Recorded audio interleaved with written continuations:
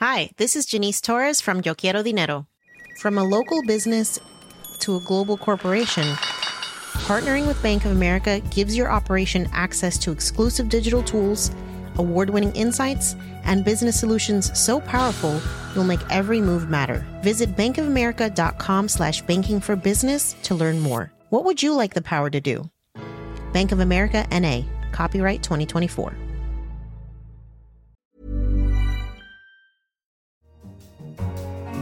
Hello! Could wiping out an entire species ever be a good thing? Scientists had wondered what would happen if you were able to create a gene drive with some kind of deleterious effect.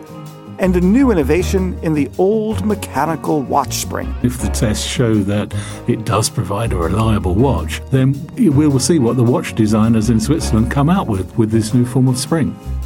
I'm Kenneth Cukier, and you're listening to Babbage on Economist Radio. But first, fossil fuel companies and human rights. This was the question at the center of an inquiry by the Philippine Human Rights Commission, whose latest hearing took place in London last week. The inquiry is the first time that a Human Rights Commission has heard evidence on whether large fossil fuel emitters have violated basic human rights by causing climate change. To discuss the hearing, I'm joined by Catherine Brahic, a science correspondent here at The Economist. Hello, Catherine. Hi. What happened at the hearing? So there were 2 days of hearings held exceptionally in London last week. These hearings have actually been going on since earlier this year in other locations. And last week we heard interventions from people from the UN Commission on Human Rights. We heard interventions from people who've been looking at the actions of large fossil fuel emitters. And interestingly, we also heard an intervention from Miles Allen, who is a climate modeler at the University of Oxford, and who's been looking for quite some time at how you link specifically extreme weather events to climate change and how you attribute blame for that.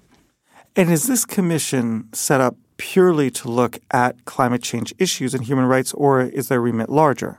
The hearing was set up after a petition was filed to the Philippines Commission on Human Rights, which alleged that large fossil fuel emitters are violating basic human rights.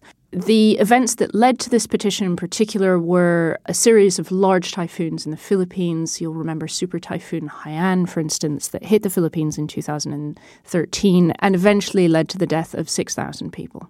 So what's being spoken about in the room? I thought the testimony of Miles Allen was particularly interesting. So Miles Allen is a researcher a climate modeler, who's been looking at this matter of attribution for many years. So can you attribute a specific weather event to climate change?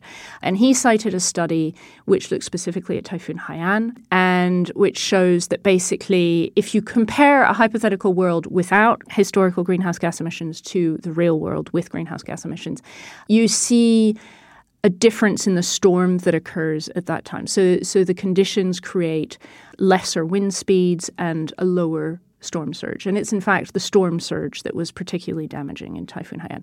So those models don't necessarily say that without greenhouse gas emissions, Typhoon Haiyan would never have happened, but they say that greenhouse gas emissions probably made the event much worse. It created the scale of event that we saw in reality. Linking those emissions to major emitters is another difficult task. But there are, again, studies there that are looking, so this is an ongoing effort where they're trying to trace the emissions in the atmosphere right now to producers. And those efforts suggest that something like 100 large emitters, which include all of the usual suspects, are responsible for 52% of emissions since the Industrial Revolution and 71% of emissions since the late 1980s. And the warming that we're seeing today, 40% of that warming has occurred as a result of emissions since the late 1980s. So looking at emissions since the late 1980s is very relevant. So these are two separate pieces of the puzzle. They don't necessarily link perfectly. There are always going to be uncertainties. You're never going to be able to pin a specific flooding event to a named company, but you're starting to see patterns emerging. And I think that's what these hearings are trying to get at. It's those patterns of linking the emitters to events and to damages on the ground. What do you think is going to happen? Do you think that there's going to actually be any penalty and sanction in terms of linking human rights to climate change? No, this inquiry does not have that force, does not have the ability to generate sanctions. But I think what this does is that, first of all, it gives people who haven't previously had a voice.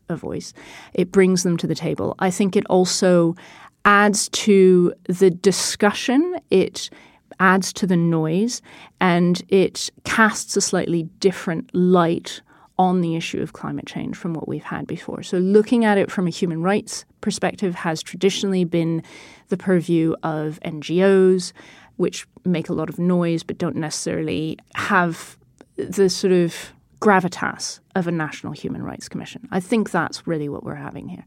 The other point is that, so this has started in the Philippines, but they're getting interest from other national human rights commission. The UN Human Rights Commission has sent people to the hearings, so it is being watched at the highest level there as well. Again, I think it's about looking at things differently and making a bigger issue out of something that so far has perhaps not had as much noise around it as it could. This is so interesting. Catherine, thank you very much. Thank you. Next up, could wiping out an entire species ever be a good thing? The species in question are the 3 types of mosquitoes responsible for transmitting malaria. By eradicating them through genetic engineering, some people believe that we could save close to 500,000 lives a year. Joining me in the studio to discuss this and the wider implications is Natasha Loder, The Economist healthcare correspondent. Hello, Natasha. Hello, Ken. So first of all, what is the technology that is able to do this? The technology we're talking about is called a gene drive, and it relies on our ability to edit the genomes of different organisms quite precisely. And the whole idea with a gene drive is to engineer a really, really selfish gene.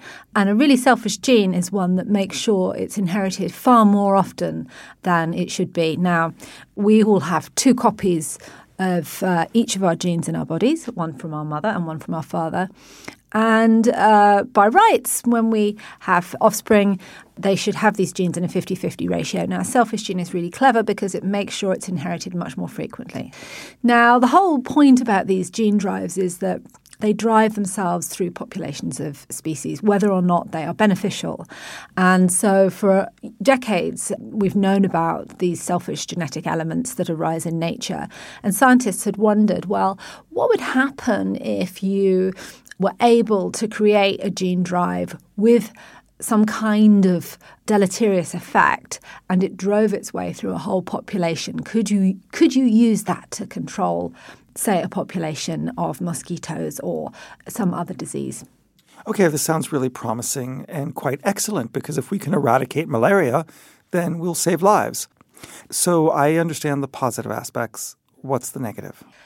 Well, there's lots of things people are worried about. We haven't actually released one, but, broadly speaking, people are worried that things might go wrong, that you might accidentally knock out a species that was really important to an ecosystem, and there would be sort of negative effects. We've seen what can happen when we introduce new plant and animal species into new places. Sometimes they become invasive, and sometimes kind of really bad ecosystem effects can happen. Another thing that people would worry about is that, say the gene drive didn't do quite what you expected it to do, it was better or worse, I don't know. And once you've released it, it would sort of essentially go to every single member of that species. Now, that might not matter if you were intending to wipe out that species, that might be fine. But if you wanted to make a more subtle change and essentially, can we control the technology is another question. What people really also worry about are things like, how do you provide consent? Now, if you think about the sort of upset people had about GMOs, right? People got really upset that GMOs might travel from the field that they are in, and they may, get into sort of organic farms. And then some countries are like, well, we don't want GMOs in our country. And, there are lots of rules to prevent GMOs being sent to countries that don't want them. Well, guess what? Gene drive organisms are not going to be reading those rules. They're just going to be going about their natural business. They're going to cross borders and do things like that. And so there's this really kind of complicated question of like, well, if you're going to put a gene drive into a mosquito and then it's going to travel across a continent, say Africa, it's like, how do you get consent? How do you get people to agree that that's a sort of okay thing to do? Because if you don't get consent and you just decide to release it, you're setting kind of a precedent. So why wouldn't we be able to engineer this gene not to be, say, selfish and to wipe out the mosquito, but to just wipe out the malaria capability of transporting the disease through the mosquito? Well, that's a really clever idea as well. And in fact, there's another group in America that's doing just that. And there are technical reasons why it might be better to do it that way. Natasha, this is fascinating. Thank you so much. Thank you very much, Ken. So what are your thoughts on gene drives or on climate change and human rights? Tell us in an email and send them our way to radio@economist.com or on Twitter @economistradio. And also, as a new feature to the show, we will read them, select them, and if we like one, we might edit it and ask you to record it on your smartphone to send us the audio file, and we will play it in one of our shows. Finally, we head to Switzerland and the reinvention of the watch spring. Most mechanical Swiss watches use springs made from a nickel-steel alloy called Niverox. These springs are produced by a company of the same name that is part of the Swatch Group. But its dominance could be unwound, as a different sort of spring has started undergoing tests with an unnamed Swiss watchmaker. To discuss this, I'm joined by Paul Markley, the Economist Innovation Editor. Hello, Paul. Hello, Ken. TikTok. TikTok. Tell me about it. First is, what is the problem with Niverox? Oh, not a lot. It makes perfectly good springs. But maybe if you could make a spring in a totally different way, totally different shapes, maybe lighter and all sorts of other things, then maybe you could design completely new sorts of mechanical watches. Now we've got to back up. So what would we do with this new spring, and how is it made that gives it these special properties? This is a result of some work by a group of researchers at a Swiss Federal Research Institute. And what they've done is find a way of producing these very fine springs, which have to be made in materials that don't really change with temperature, otherwise your watch would speed up or slow down as you went from warmer to colder parts of the world. But to do so a bit like the way they make silicon chips, with a silicon wafer and exposing it in a lithographic process to build up the shape and form of the springs in a sort of additive process. So I have a mechanical watch, and it requires a lot of cleaning and work. What would be the requirement for maintenance or for longevity or for different temperatures? Are these properties allowing us to do new things, or are they simply recreating what we're already able to do with Niverox? I think it's the latter, just creating what we can already do with this alloy that's used to make most of the springs, but to produce those springs perhaps in new ways and in new shapes. That could mean a lighter spring. It could mean a spring that has certain characteristics in it that allow the movement, the mechanism inside the watch to be assembled in a new way. It's a bit like things that have come along with 3D printing. Once you can sort of produce something in an additive form that is different to the shape you make with traditional methods, such as drawing out a thin piece of steel into a spring, then it opens up all sorts of design possibilities. So if this works, and if the tests show that it does provide a reliable watch, then we will see what the watch designers in Switzerland come out with this new form of spring. Let's now, in full disclosure, start talking watches. Okay, Paul, if you want, yeah. What are you wearing? What I'm wearing is a wonderful mechanical watch, which looks like a Rolex Submariner, but it's in fact actually far rarer than a Rolex because it's made by a local watchmaker in the small town where I live. But I'm not going to tell you his name because he might get in trouble. Oh, that sounds beautiful. Since you're looking at my wrist, I'm wearing a Casio Databank, and it's a prized possession. Oh, so's mine. That's great. Paul, thank you very much for being on the show. Pleasure, Ken. That's all for this episode of Babbage. You can read more on any of these topics at economist.com. And if you like our journalism, remember, take out a subscription. Go to economist.com/radio offer for 12 issues for $12 or £12. And don't forget to rate us on your favorite podcast provider. It matters to us, so please do that. We appreciate it. I'm Kenneth Cukier, and in London, This is The Economist. Oh, I have one question.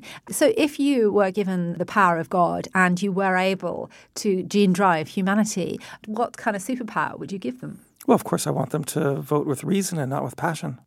Is that it? Some sort of gene drive for voting in a particular way? Yeah, I think if we had better politics based on reason rather than ones based on complete, ridiculous, non-thinking ignorance, we'd have a better society. That's a very emotional answer. Thank you, Ken. You're welcome. So, Natasha, you're not off the hook. Oh, what right. would you code into the code? Compassion. Oh, that's so beautiful. I know. You're so much better than I am. It's not a competition, but... It is. I'm just... Selling a little or a lot? Shopify helps you do your thing however you cha-ching. Shopify is the global commerce platform that helps you sell at every stage of your business. From the launch your online shop stage to the first real-life store stage, all the way to the did we just hit a million orders stage.